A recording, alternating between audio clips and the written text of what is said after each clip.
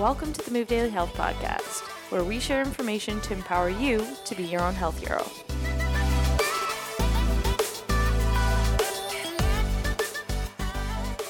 All right, ladies and gentlemen, welcome back to the Move Daily Health Podcast. I am Dane Wallace here with Freya Spence, and we have a very special guest today, Mr. Chris Flo Flores.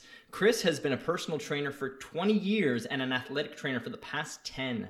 Over his years in the industry, it became very clear that nothing physical will ever make a difference without the appropriate change in mindset. As such, Chris founded his Flowosophy program, where he speaks to athletic programs, coaches, and does one-on-one training with people from around the world. Chris is also the creator of the Rooted Rehab certification for athletic trainers and is an Animal Flow master instructor located in the United States. Without further ado, Chris, welcome to the Move Daily Health Podcast. Brother, good to speak with you. How are you doing today? I'm doing great. Good to be on this podcast. I'm excited for you guys. I think this is gonna be a good one. No, it's a true privilege to have you on the podcast today, and we're really looking forward to dissecting some of the current projects that you've developed over the last several years. One thing we didn't mention is that you've spoken at large to adults, teens, worked with all sorts of populations, and we want to know a little bit more about that. Do you want to start us off by explaining to the audience kind of what brought you to your current program with the Flowosophy? Yeah, actually, ironically, it was what the catalyst was first seeing all the athletes and working with different populations of kids as an athletic trainer, being on the sidelines, being in the personal training realm and working with people and figuring out why certain things just didn't work. Like, you had the best program, you had the best intentions, and everything was right, and the person still wasn't successful. And starting to realize it was all their mindset. So I kept reading different books on it and on the Athletic Edge, on like Mind Gym and things like that, and came to the conclusion that it was all about basically like Jedi mind tricking people into doing the things you want them to do. And then I got into presenting and talking about it. And ironically, Alicia from Australia, who's a master instructor for Animal Flow as well, one day we were on a call and she's like, "When are you going to start doing your own thing?" And I was like, "What are you talking about?" And she's like, "You post all this stuff on Facebook about mindset, like emotional stuff, and all these things that have nothing, the outside world would think have nothing to do with fitness, but we know now has everything to do with movement and everything else." And she was like, "When are you going to do your own thing?" And I'm like, you know what? Like, I should just put something out there. So then I have been using the name Flowosophy for my clients and just talking about mindset and the way I think and the way we want people in our gym to think. And so just took that name and started running with it. And now it's what it's become now. So it's funny. You create something and then people just start saying it's a thing. That's awesome. And go figure, Alicia, little shit disturber, is the one who put that out there. That's awesome. That's fantastic, though. And with regards to the mindset training, when you started your Flowosophy videos, kind of where did you start with that? Did you start on Facebook as a platform? Did you start with speaking to some of your students in person? Like, where was your start in terms of trying to create outreach? If you go back, and you can look at this on YouTube, probably I would say 2010 or 11, I started doing what I call chalk talk, which I would sit in front of a whiteboard and just start talking about like motivational stuff, because I had gotten to like motivational speaking early on, and it really helped me build my career and motivate me when I was younger. So I was like, I want to do that like for other people. And so I started doing these chalk talks on YouTube, again, like 2011, and no one would give me the opportunity to present. It was really funny. I was talking to different like venues and be like, "Hey, can I present at your conference?" And everyone's like, "Who are you?" And no one would give me the opportunity. So I was like, well, I got to kind of create it myself then. And so I started talking on YouTube. Was the first one I started doing these kind of talks and talking about mindset and changing the way you think. And also I didn't have a lot of clients at the time because I had just opened up the business. So between clients, when I was sitting around the gym doing nothing, I figured, let me make this time productive, and started doing those talks. And then it went from that to my boss at the high school at the time. She saw what I was doing. She was like, "Do you want to come talk to our athletes one day?" And I was like, "Yeah, that'd be awesome." Actually, no, she started wanting to talk to the coaches. So I did this whole leadership presentation for the coaches, which is my first presentation in front of, like, it's harder to talk in front of peers than it is to talk in front of strangers. Yep. And here I am talking in front of coaches, and I'm like 28, 27 at the time, and all these coaches are in like 30s and 40s, and I'm telling them how to be leaders. And it was very funny because a lot of it was just based off textbook stuff. And then as the years went on, my presentations went from textbook talk to more of my own stories. And now it's just experience and story after story because I've lived what I've been talking about for so long. That's awesome. And yeah, we definitely understand that like speaking in front of peers has a very different feel to it, especially speaking to ones that have had perhaps a longer time in the industry, but you're taking on a new approach perhaps to what they've been doing for a long time. And with your athletes, how was that received? How was that kind of mindset training? Because there's a lot going on in terms of mindset training now with elite level athletes and then just everybody in between, right back from rehab in terms of controlling pain and stuff. So how was that received with the populations you worked with primarily at the high school? And then now, how do you integrate that into your space? At the high school level, it was received very well. My thing was, though, there had to be no coaches in the room. Because what happens is when you have a parent or a coach in the room, the kids are still like have that guardian figure over them so they don't let loose. So when you ask a question to an audience, to be brutally honest, if a coach is there, the kid's not going to answer the question to their full honesty because they're still like, ooh, my coach is watching, right? So the first one I did was like an anxiety and performance anxiety. And the reason I did that one first is because that's what I had when I played basketball. I would crush it in practice, and then you put me in front of an audience, and I would just freeze up. And it was like, what is this thing that I can't perform when there's a whole audience? But you put me on the street, and it's like I'm destroying these kids. And so it's performance anxiety. I realized that in my 30s now. I wish I knew that at 16. But I was talking to these kids about it, and the first thing was just relating to them and letting them know it's okay. Like, we get it. Everyone goes through this. And when you can like share your story first, it kind of knocks the barrier down so they're willing to share. And I had kids come up to me afterwards. And, you know, to this day, I saw one of the kids I did for a college speech recently. And he was like, I still think about that, like, find your number that I talked about during the presentation. They really buy in, but it really has to be an intimate setting. And you have to be willing to be vulnerable yourself. And then the rest of the audience will be vulnerable with you. Yeah, absolutely. And I mean, it's so great that you're able to reach these kids at a younger age as well, because this is something that, you know, if I even relate back to the sport of strongman, I mean, you know, there's a lot of guys who, you know, crush it in the gym and then they get out on the actual competition and it's like performance anxiety, like it's they don't believe in themselves or they don't have it when they're out there in front of a big crowd. And so it's one of these things to be able to reach these kids at such a young age and be able to make an impact on them that can help them not just in their athletic careers moving forward, but I'm sure that, you know, they found that this helped them in all their other endeavors in life too, right? Yeah, it's funny. I think everyone wants to separate everything. Like we try to put things in compartments and label them when you look at take a step back from the big picture, like they say you can't see the picture when you're in the frame. You kind of step back and look at it as a whole, and you're like, the same things that help you with athletics, help you with school, help you with life, help you with raising children, like all this stuff is the same. And I think people think like, oh, I suck at work, but I'm great here. Like, no, it's the same thing. You just carry it along with you because no matter where you go, there you are. And I think people don't recognize that. And when you can step back and look at it, you're like, yeah, you can do good in the sport. You can also do good at work. You can also do good at parenting. You can also do good at whatever else you want to do because the same traits or the same characteristics carry over.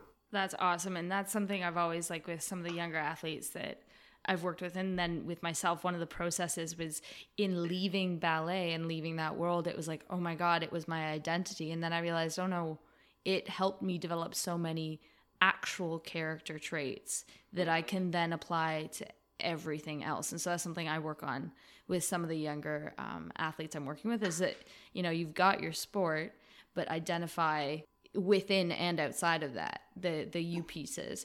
Now, there's definitely too much of that, though. I'll tell you a quick story before you go. There was a gymnast I was working with, and she came into the athletic training room, and she was, like, down. Like, this girl is usually bubbly and happy. She walks in, like, looked like someone killed her dog. She was so sad. I was like, what's going on? She's like, oh, none of the coaches are recruiting me. I sent my video. Like, these people haven't got back to me. And so she identified with if she got into college, then she was, you know, solidified or then she meant something if she got into college. And I sat there and asked her, like, tell me about you. Like, what defines you? If someone had to say who you are, what would they say? And she's like, oh, I'm happy. I'm a good friend. I'm these other things. And I was like, these coaches may not want your particular skill set now because they're looking for something to fit in that may not be what you do, but it doesn't define you as a person. You as a person, these things you just told me about. And you see like this switch go off in this girl's head, and she like left the room back to her bubbly self. And it was just that shift in perspective. That's all she needed, because she was identifying her value with if this coach wanted her or not realizing that it may have nothing to do with her skill. Maybe the coaches need someone who's better at uneven bars and didn't need someone who's good at beam, you know? Absolutely. So giving them that perspective is like, wow, you know, it's still me at the end of the day, whether these coaches want me or not. Yeah, exactly. And that's a big thing that, you know, we speak to a lot of clients about is your filter for success. You know, success means different things to different people. And if your filter is, you know, is so focused on one specific area, it's so easy to have these blind spots to realize, you know, where you're just crushing in other areas. And if your filter is off, I mean, you're going to struggle so much with that identity. But if you can just shift that frame a little bit, I mean, you can change the entire course of your life just by changing how you filter things. Yeah, but it's tough now because of social media. Oh, yeah. Everyone's chasing either the look on social media, or they want the Lamborghini, or they want, you know, this special house that they see the person in the YouTube video having. And so we're chasing a level of success that is not really a measure of success, because it really doesn't matter at the end of the day. But because we see that all the time, that's what we assume. Like, people will think I'm successful if I have this. And it's like, in actuality, no one actually cares. Like, no one cares at all. Like, I keep telling people how my dream car is a minivan, and people don't believe me. And I'm like, I love minivans. Like, to me, success would be the one day I get my minivan and I can push this around, except my girl doesn't want one. She thinks they're hideous.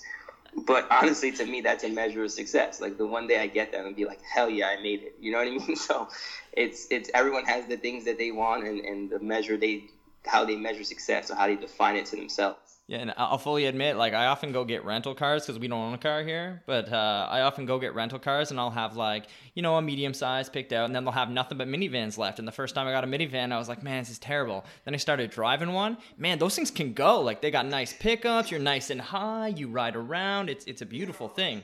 Yeah, they're tight, man. Cockpit, man. It's like all this room in the middle. Like, I love those things, man. And people think I'm nuts. I'm like, yo, until you drive one and like be in it, you don't understand.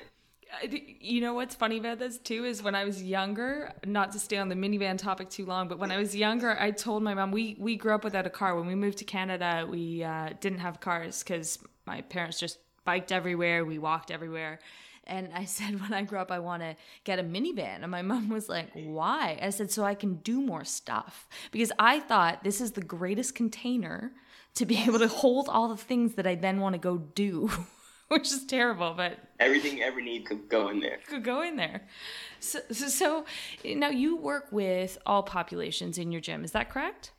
Yes. Actually, we just started shifting to more of the adult population from the high school athlete and all that stuff. So yes. Awesome. So how does some of the mindset training that you do work with that population that's in a very different, obviously we all need that kind of training, but that works, they're in a different environment entirely, and you have a mindset training program that you can bring people through. How does that integrate with the people who are not in like a varsity sport and are, you know, your office jockeys and that kind of thing? How does that work? That's a great question. And none of my clients, the adult clients, have asked me to do specifically like work with them on the mindset coaching stuff, because there is a specific program I'll put people through when they work with me on it. And obviously it'll be an extra charge or whatever. But the irony of it, and why I say it's a good question, especially now, is I just finished talking to my college class about like the art of coaching. And so I think a lot of people are so focused on the programming, what exercise are the right, all this stuff in fitness, which is great. I think everyone's going to go through that, especially as they move up in their career. But you get to a point where the art of how you coach a room or how you coach people really changes, and you learn how to talk to everybody so differently. It's like speaking different, like multiple languages. And so what I do is that you kind of, again, I say Jedi mind trick, you kind of weave it into your session, into the exercises they're doing. So for example, if they can't do a specific exercise, or they say like, oh, here comes this one. I'm like, if you approach it with that attitude, it's not going to be good. But if you just say, okay, just do it, like you end up doing it anyway, but you complain while you do the thing. So if you did not complain about it, you would just do the exercise and you would recognize that you're actually being successful in this moment. And you tell them something like that, and then they kind of give you this weird look, and then like, damn, they're kind of right, because every exercise you complain about, but you still do it anyway. So it takes the same amount of energy to complain as to be like, yes, this is awesome, I'm about to crush it, So you just weave it into the sessions, and you have to find, especially with adults, I found, you have to find the teachable moments. You can't force it on people, because I think other trainers try to do that, where it's rah-rah, and like, you have to have a positive mindset now. Like, man, doesn't like that. Those rah-rah stuff may work for some people, but I found majority don't like it. They kind of go along with it just because it's like, all right, this is the gym setting, this is what's expected. But if you can find a teachable moment where it's appropriate to talk about that kind of stuff, you notice that people like it, and then they'll like almost look for it more because it feels good for them.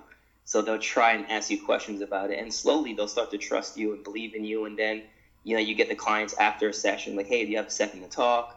And things of that nature start to come about. So it's fun, but you got to find the right moments to put it in. You can't force it on people. Oh, absolutely. We totally agree with you. And really, we talk about building consciousness into the sessions, right? Through the movement, but then also how they feel about certain things. And we're not talking about like, are you sad about it? Are you emotional about it? But just like, no, really, is if you are approaching that with a like, I suck at this, that's a pretty relevant thing to pay attention to. Now, in contrast to working with clients, what's the Rooted Rehab certification? Tell us a little bit more about that. That's something over the years at the high school, what I found was that I was looking for a way to develop rehab programs so the athletes can kind of take care of themselves. The reason being, at the high school level, with athletic training, you get like 30 kids at a time. It's not this one-on-one rehab where people can, like a PT clinic or a college setting or a pro setting. You literally got 30 athletes and all different sports. So I may have 4 cross-country kids, 2 soccer players, 5 football players, and 3 field hockey players all at the same time doing a rehab program. And it's just too much for one person to just have that one-on-one attention. So what you start seeing after a while, if you notice patterns or recognize patterning, it's like, well, these athletes need this type of stuff. So it's more of a systematic approach to rehab. So you look at the athlete, and instead of just looking at their knee, which most people do, like, all right, my knee hurts, let's look at the knee. You do a quick assessment. I use like the fascial slings to think about it more. So I'll have them do certain movements, and then we'll be like, all right, your knee hurts, but like your adductors aren't firing right, your glutes are weak, your core's not stable, your foot's collapsing, so it's causing your knee issue. So you design the program based on the root issue or the root cause. So if the root cause is the core and the foot, then we're going to address that in the rehab, and then the knee just gets better on its own. We don't ignore the knee, but let's say, for example, athlete comes in, medial knee pain. I see them, they're single leg squat, they have a valgus collapse. Then we'll have them to do some soft tissue work. From there, we do some activation stuff. From the activation, then we'll go into flexibility work. Then we'll go into strengthening everything around it. Maybe it's some short foots on the Bosu mat or something. Some mini band work, something for the glutes, some static beast with limb lifts or core stability or rotary stability, and then ice and stem for the knee. And then it was crazy that when I first started doing it, athletes were like, I'm fine now. Like, they had no more issues, and that pain that they'd had for 4 years had gone away completely. And they were actually coming back stronger and faster. So coaches were like, what are you doing in rehab that these kids came back? Instead of coming back and like they haven't done nothing in 6 weeks, and they're weak, they were coming back faster and stronger and more control and more like more movement. And it was like, well, this is the thing. So I just started writing up what I was doing and turned it into a cert to try and help athletic trainers design rehab programs. That's awesome, man. And that kind of really tapers back into, addressing the cause instead of the symptom, right? Exactly. I mean, we speak about this a lot, and it's something that, not even just in athletics, but just in everyday life in the world today, like we really just often throw a Band-Aid on something and don't really get to the root cause of the problem. And I think when it comes specifically to, athletics and injuries and that nature of things, it's important for people to understand that just because you have a knee problem, like a knee pain, doesn't mean you have a knee problem. For example, the knee is, there might be an ankle problem, and then the knee takes the brunt of it. There might be hip, lack of mobility there. And so then the knee is going to take the brunt. It's the same thing with a lot of low back problems. It's not actually the back. It's just the back is taking the brunt of the issue. So it's teaching people to understand that, just because pain is localized to a certain area doesn't mean that that is where the issue is. And so that's why we have to take this big, more of a holistic approach and kind of look at, day-to-day patterns and stressors and where's this coming from, and, ask them more in-depth questions about, okay, like this is where it hurts, but what are you doing day to day that might be causing this issue? Like you said, you have all those screens to do that, but it's really kind of like Freya said earlier, bringing consciousness to the things that we're doing day to day to see how that might reflect what's going on with the body. Yeah, and and it was also for athletic trainers, because I know in school I learned all about, anatomy, physiology, joint insertions and origins and all this stuff I learned. And then there was nothing more. There was no continuing that for ATCs. Like personal trainers and physical therapists, there was more stuff. But specifically for the field I was in, there wasn't much for us to learn more about fascia, about the foot, about all this stuff I was learning about in my personal training world. So I was like, there's got to be a way to bring it to ATCs, and that's how Rooted Rehab came about. And the interesting thing is, too, like you were talking about bringing conscious and awareness, like as I keep studying and learning more, you start learning that like everything's driven by like emotion and belief. And, absolutely. And it could be a childhood trauma. So your knee could hurt, but it could be because at the age of 8, you fell off your bike and you jammed the hell out of your hip. And now you won't release your hip, not because of movement issue, but because of the trauma still there, from the fact that that 8-year-old kid still believes that part of you still believes that hip is all jacked up. So you have to almost believe in the treatment itself too. So that's another whole layer of movement and everything else that's very difficult for people to understand trauma. And 2 good books that I read on it was actually an audiobook. I didn't read them, but still, one's called When the Body Says No, and the other one's Your Body Keeps the Score. And those 2 were excellent. I love those books. And When the Body Says No, I selectively will recommend that to people, because I know with some people it'll scare the crap out of them, right? Yeah, like you'll feel like you're totally doomed. But that is, by Norman Deutsch. That is an excellent book, and it really does help understand the integration of the physical things. And if there's a book called Endure that is exploring endurance events, obviously, by Alex Hutchinson, and it talks about the limbic system, and that's our emotional processing for a physiological event, and how that and that makes sense in trauma too, right? Like it's your emotional processing for what happened to you physically, and neurons that fire together wire together. So you experience that emotion again, you're gonna potentially experience that pain again, and kind of vice versa. So and that loops right back into mindset, which is exactly. I know for me, one of the big things was like roller coasters, right? Like some people freaked out about roller coasters. I didn't really have a care for them, but I never knew why I didn't like them.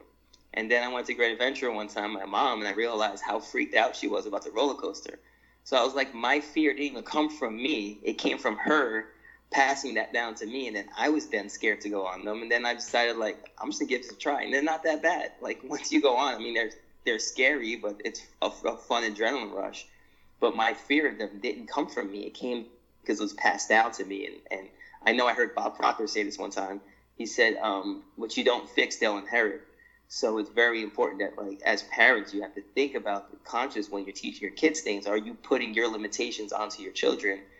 As a teacher, same thing. As a mentor, same thing. As a personal trainer, same thing. Is it your limitation that you're pushing onto that person you're working with? And it's difficult to be aware of that all the time.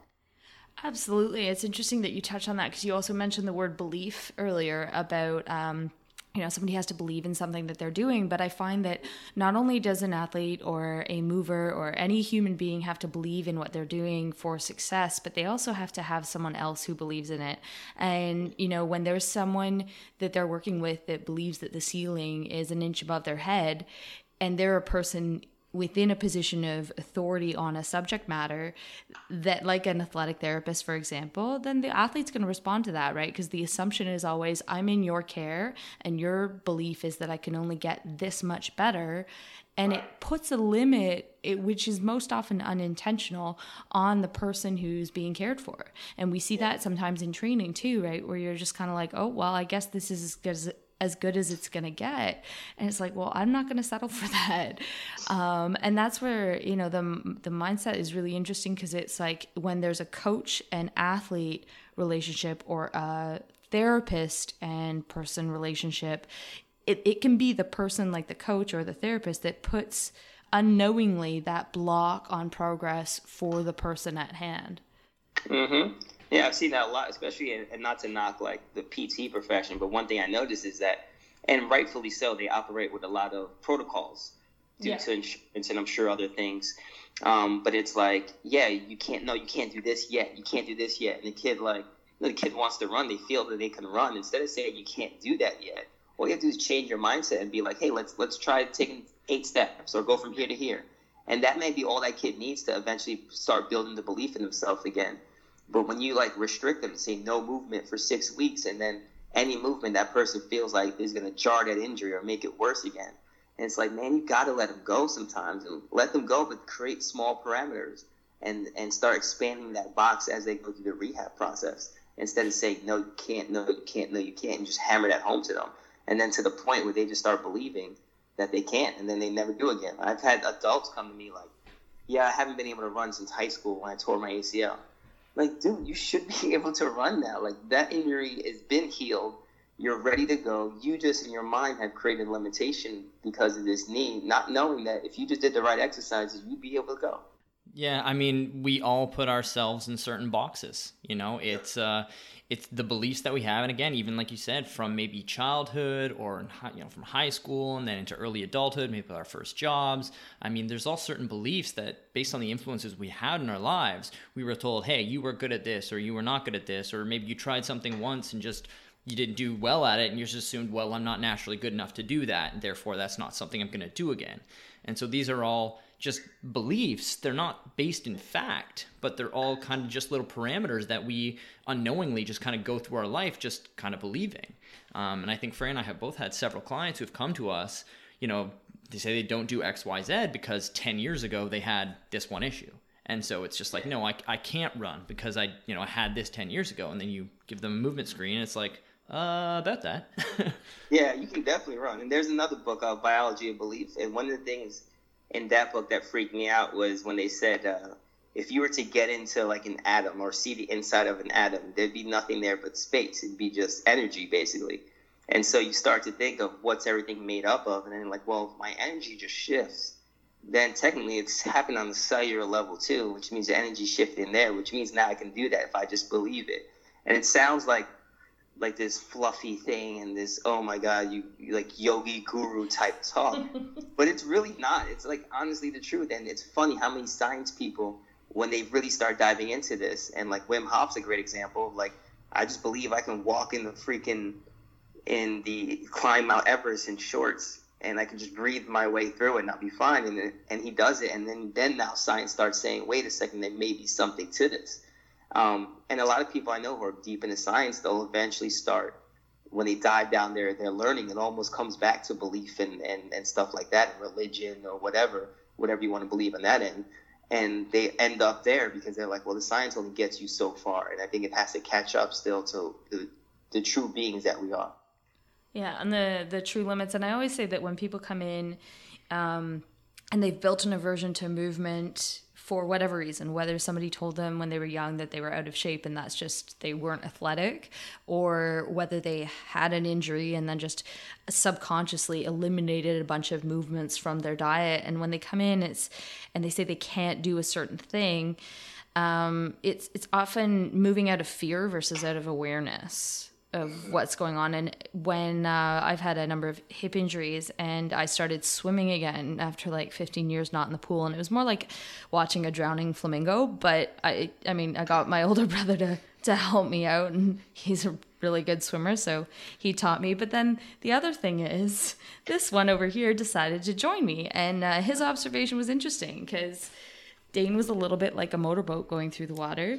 He's just attacking the water like a strong man would.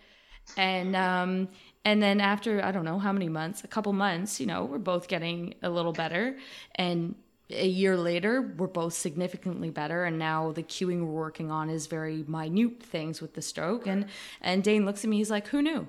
I had no idea that if I just practiced something, I might be good at it. And it was very tongue-in-cheek, but it was also just like, hey, we're in our 30s. He was like, I've never been a swimmer. That's just not what I was built to do. I'm super strong. And now he swims very well.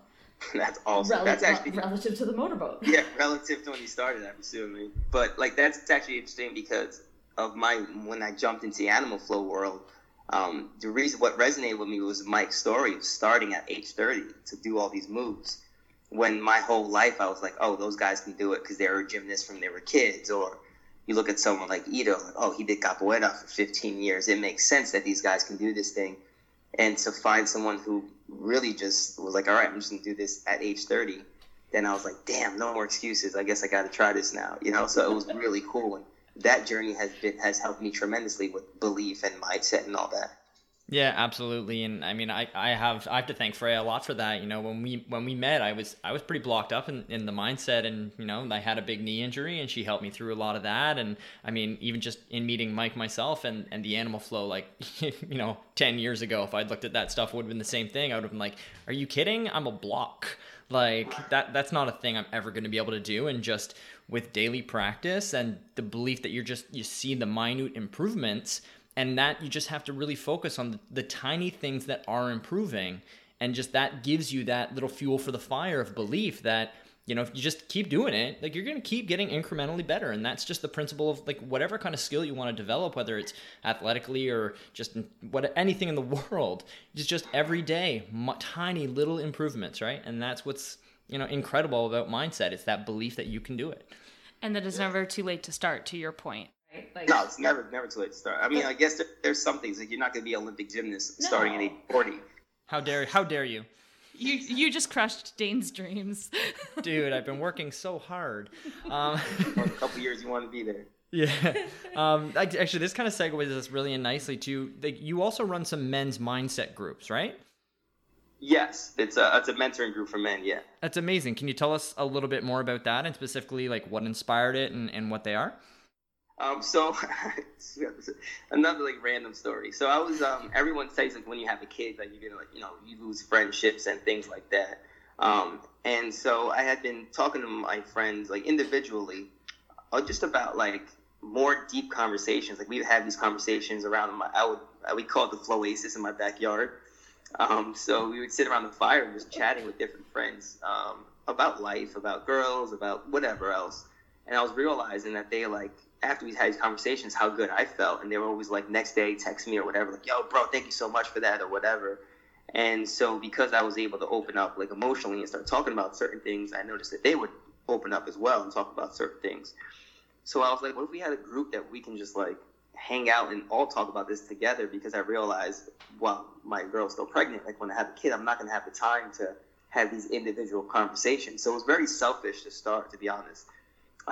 And so what happened was I just reached out to, like, 6 of my close friends, who some of them knew each other, some of them had never met. And I was like, hey, would you be interested in, like, meeting at my house for, like, a group of guys to just talk about life? And 6 of them came. And then from there, like, the first meeting, no one knew what to expect. And it was very organic, and just started off with, like, 1 or 2 questions. And before you know it, 2 hours later, everyone's like, man, that was awesome. And then we scheduled the next one, and then the next one. And a year and a half, well, it's been a year and 3 months later, we're still doing it. And everyone looks forward to it, and we're pumped about it. And now we're starting to do, like, workshops where we bring other guys in. Because my big thing was capping at 8 people.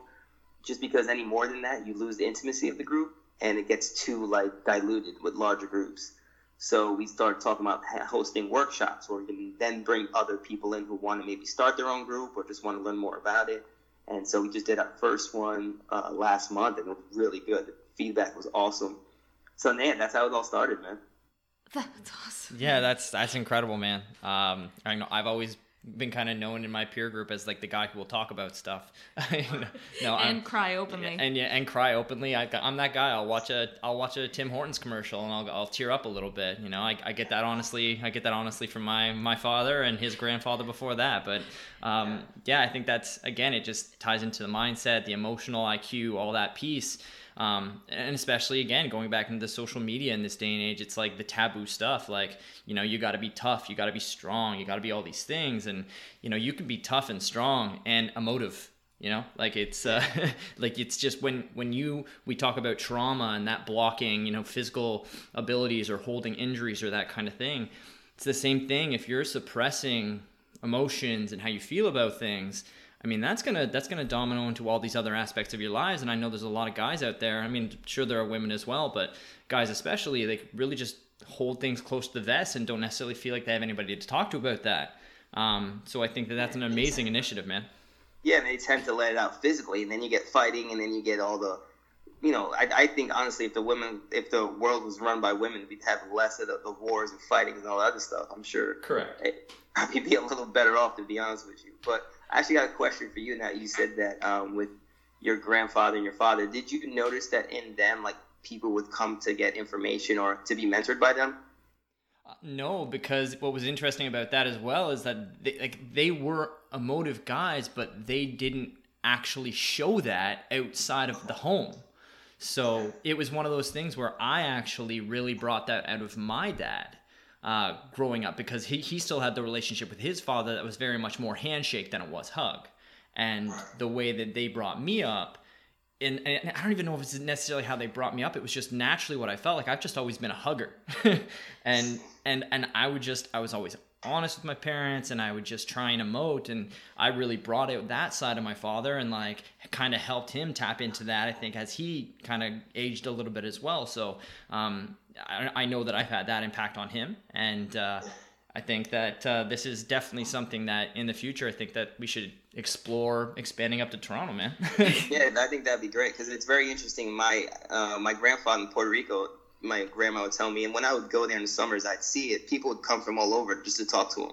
Yeah, and he'd sit there and talk to people. And then my dad, growing up, I noticed my friends would come and ask my dad life questions, like not their own dad. They'd ask him about stuff. And then so I felt it was very natural for me to do this. And it's like seeing the example they set. I'm like, well, we can do this on a different scale, so that it was a natural progression for me to kind of take the reins from what they did and make it a formal thing more so than the way they did it. Yeah, it's amazing. That's excellent. My mom often will tear up if she's talking about something she calls them happy tears too.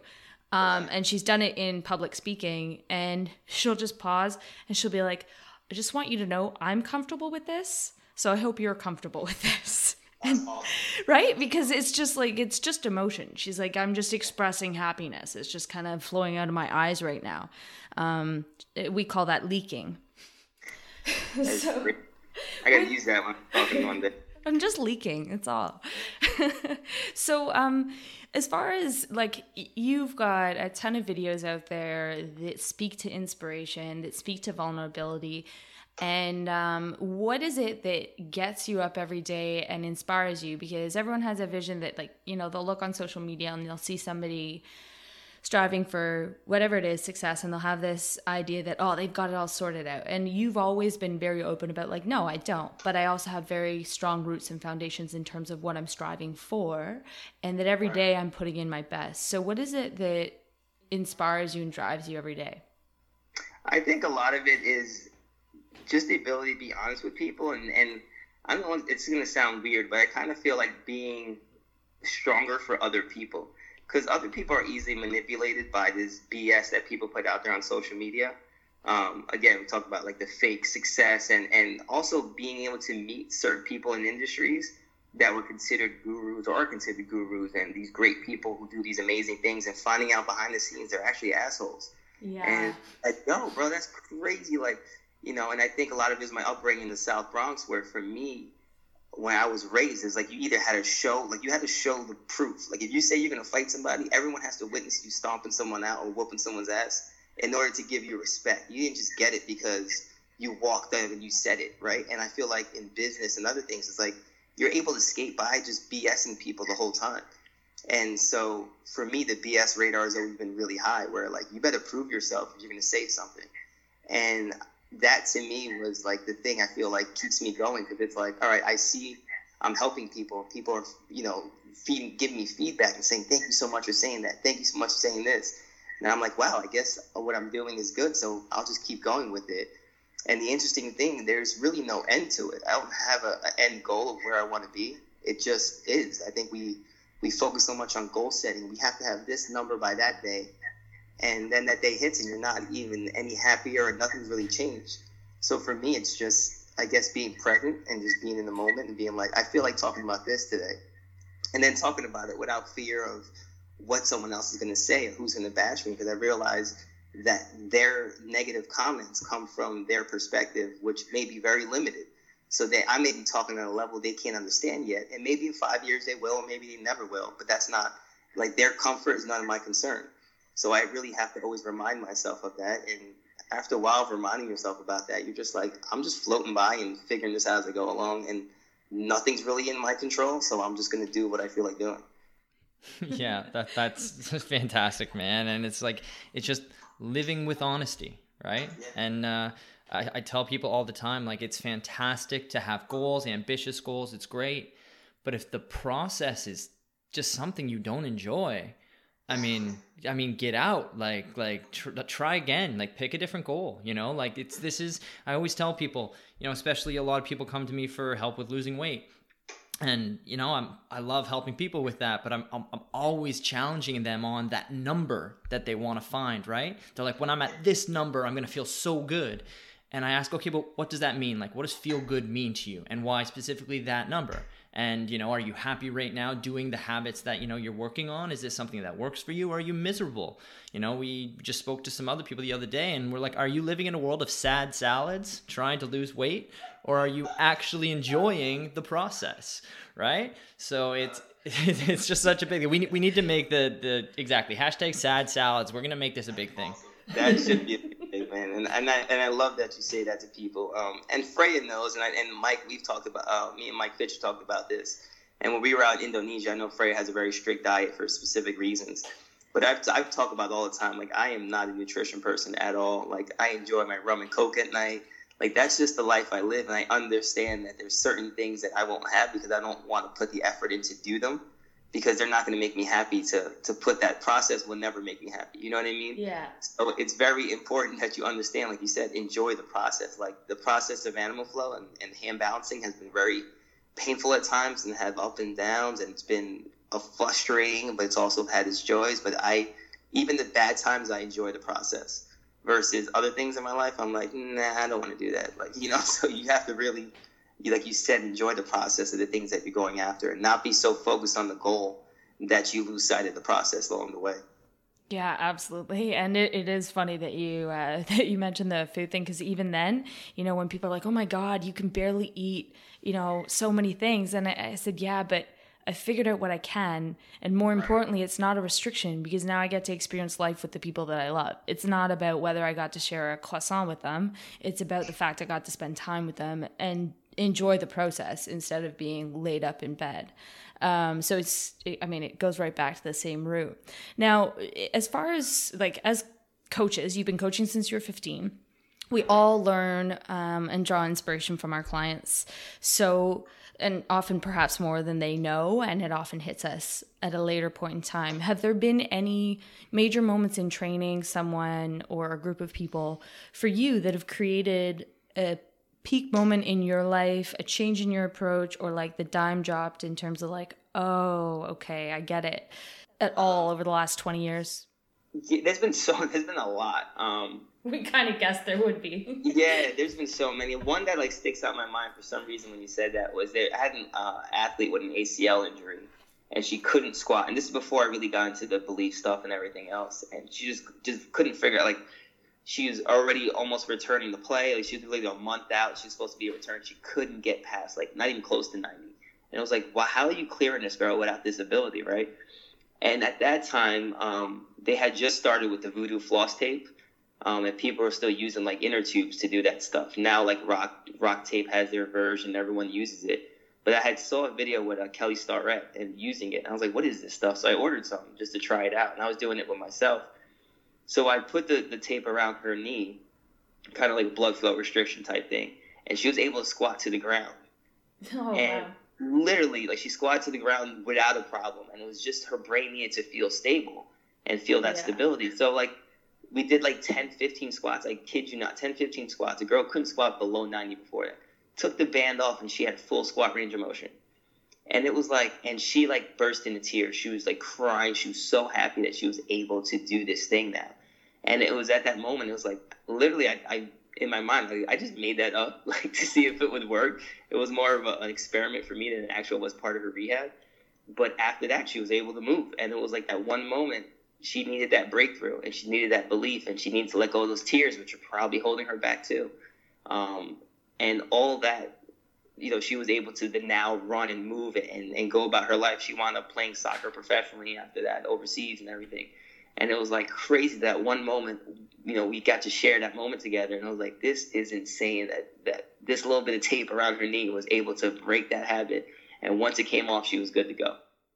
That's excellent. And that's the beauty of neuroplasticity, right? Make the brain feel safe and the body responds. If the brain doesn't feel safe, it's just, man, you can throw any rehab protocol at it and it just won't get there. I love that story. That's excellent. Yeah. But I think it's also for our belief too. Like, yeah, I know totally. Me, like I sometimes question my creativity because I'm like, well, there's no research on this thing yet. Should I try it? And like, that was a moment where like, you know what? Your ideas, like there's something, just go fucking with it. Don't like worry about everything else. Just go with it and trust me and trust yourself almost. And like for me, it was a breakthrough as much as it was for her. So I'm sure you guys had that experience as well.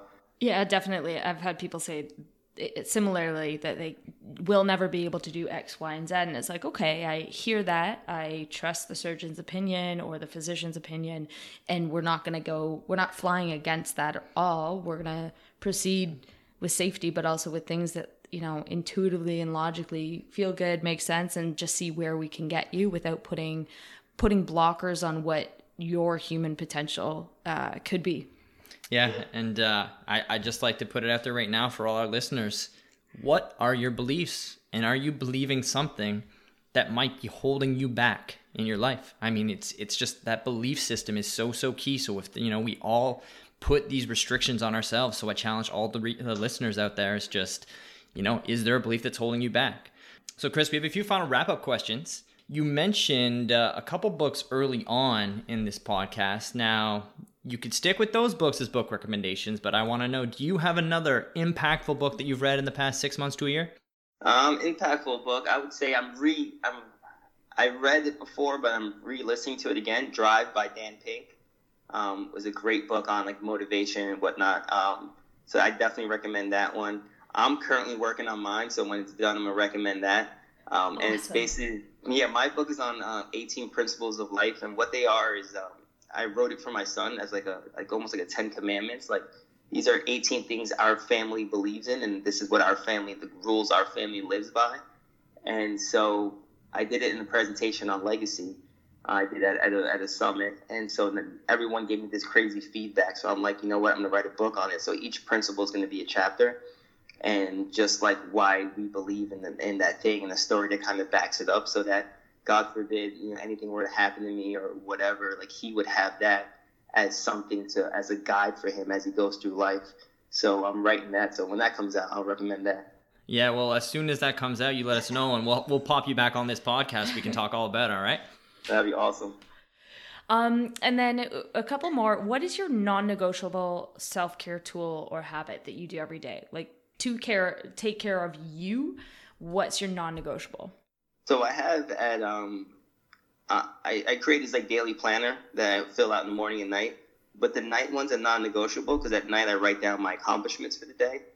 And I think that's necessary because I had like monkey brain like everyone else. Like at the end of the day, I'm like, I didn't do this, I didn't do that, I didn't do that. And like I would think about everything I didn't do and never remember anything I did do. So I have to do that at night, or else I have a hard time going to sleep because I start thinking about the 100 things I didn't accomplish. Yes, we call those brain dumps. I love that. That's excellent. Yeah, I was going to say that was actually a response for somebody we recently had on the podcast as well. Like, the brain dumps at the end of the day they're so super valuable. A lot of people do those just to make sure they kind of keep on track and prioritize their sleep. So yeah. And if you've had a busy day, it kind of gets your feet back on the ground where they might be floating up mile above, thinking of all the other things you got to do tomorrow. You wouldn't know anything about that. Nope, don't know anything about that. So last question, if you had 5 minutes with someone, what one thing would you try to impart with them to help them with their well-being? It can be any part of their well-being. Honestly, I would say to trust yourself. Like, trust that inner voice, that knowing, that deep visceral in your cellular level of knowing the truth, because we all ignore that, and that honestly, if we just listen to that, it would guide us through. Yeah, that's so good, man. That intuition piece. It's, trusting your gut. We always talk about how, it's kind of bred out of us in this day and age. From youth, we have so many rules that we're just told that, like, this is the rule. And so you lose your intuition because you're just told this is the way that is. And so you never have to trust your gut. So that is a huge thing that we definitely speak to our clientele about. And I think more people really need to look into it, because people think it's all hippy dippy. And it's, like the gut is really the first brain. Like, well, you think about, like, even in school, one thing I noticed working in the high school and also working in the college is, like, you're graded on everything. You're told you're wrong most of the time. And the way we grade is like pass or fail. You get a C, and you're waiting for someone to justify everything you do and say it's okay. And then when you do something, you realize all the greats, if you read all their biographies and everything else, it's always the same story. Oh, everyone said that was dumb. Everyone said I wouldn't make it. Everyone, and all of a sudden, those are the people we worship and we praise for their bravery and all this other stuff. So why not invest that in kids early on, instill that in them early on, and imagine what we can accomplish? Yeah, it's crazy. The education system has a lot of opportunities with it. Right now kids learn from failing. In school, we're told that you fail, you're wrong, you're bad, it's over. So we really need to shake that up a lot, because if we, teaching kids that failure is good, because the more you fail, the more chances you have to succeed. That's how you grow. So that's a huge message for anybody out there. I think that's a Michael Jordan quote, but I'd be misquoting it. Just keep failing till you succeed. Fail all the time. I'm Michael Jordan. All right. Well, on that note, I think Freya has one more thing. We need to know, where can people find you? Because we know how to find you, but goodness. Where can people find you? Where can people watch the videos? Where's the best source to find out about the book when it is released? We'll obviously have you back on and post it, but where can people keep an eye out in advance? You can go on Instagram. It's FLO_fitness. So Flow Fitness.